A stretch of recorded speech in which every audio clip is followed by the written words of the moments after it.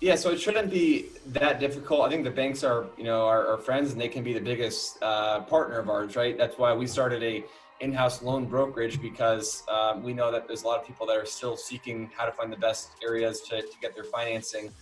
So we started it's a broker format where pretty much we have all of our connections that we work with in our own deals.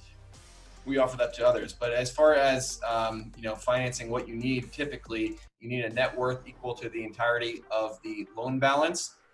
So if you have a $10 million loan, you need a $10 million net worth behind that. And that can be, two people with $5 million net worths as well. It can be a collective net worth.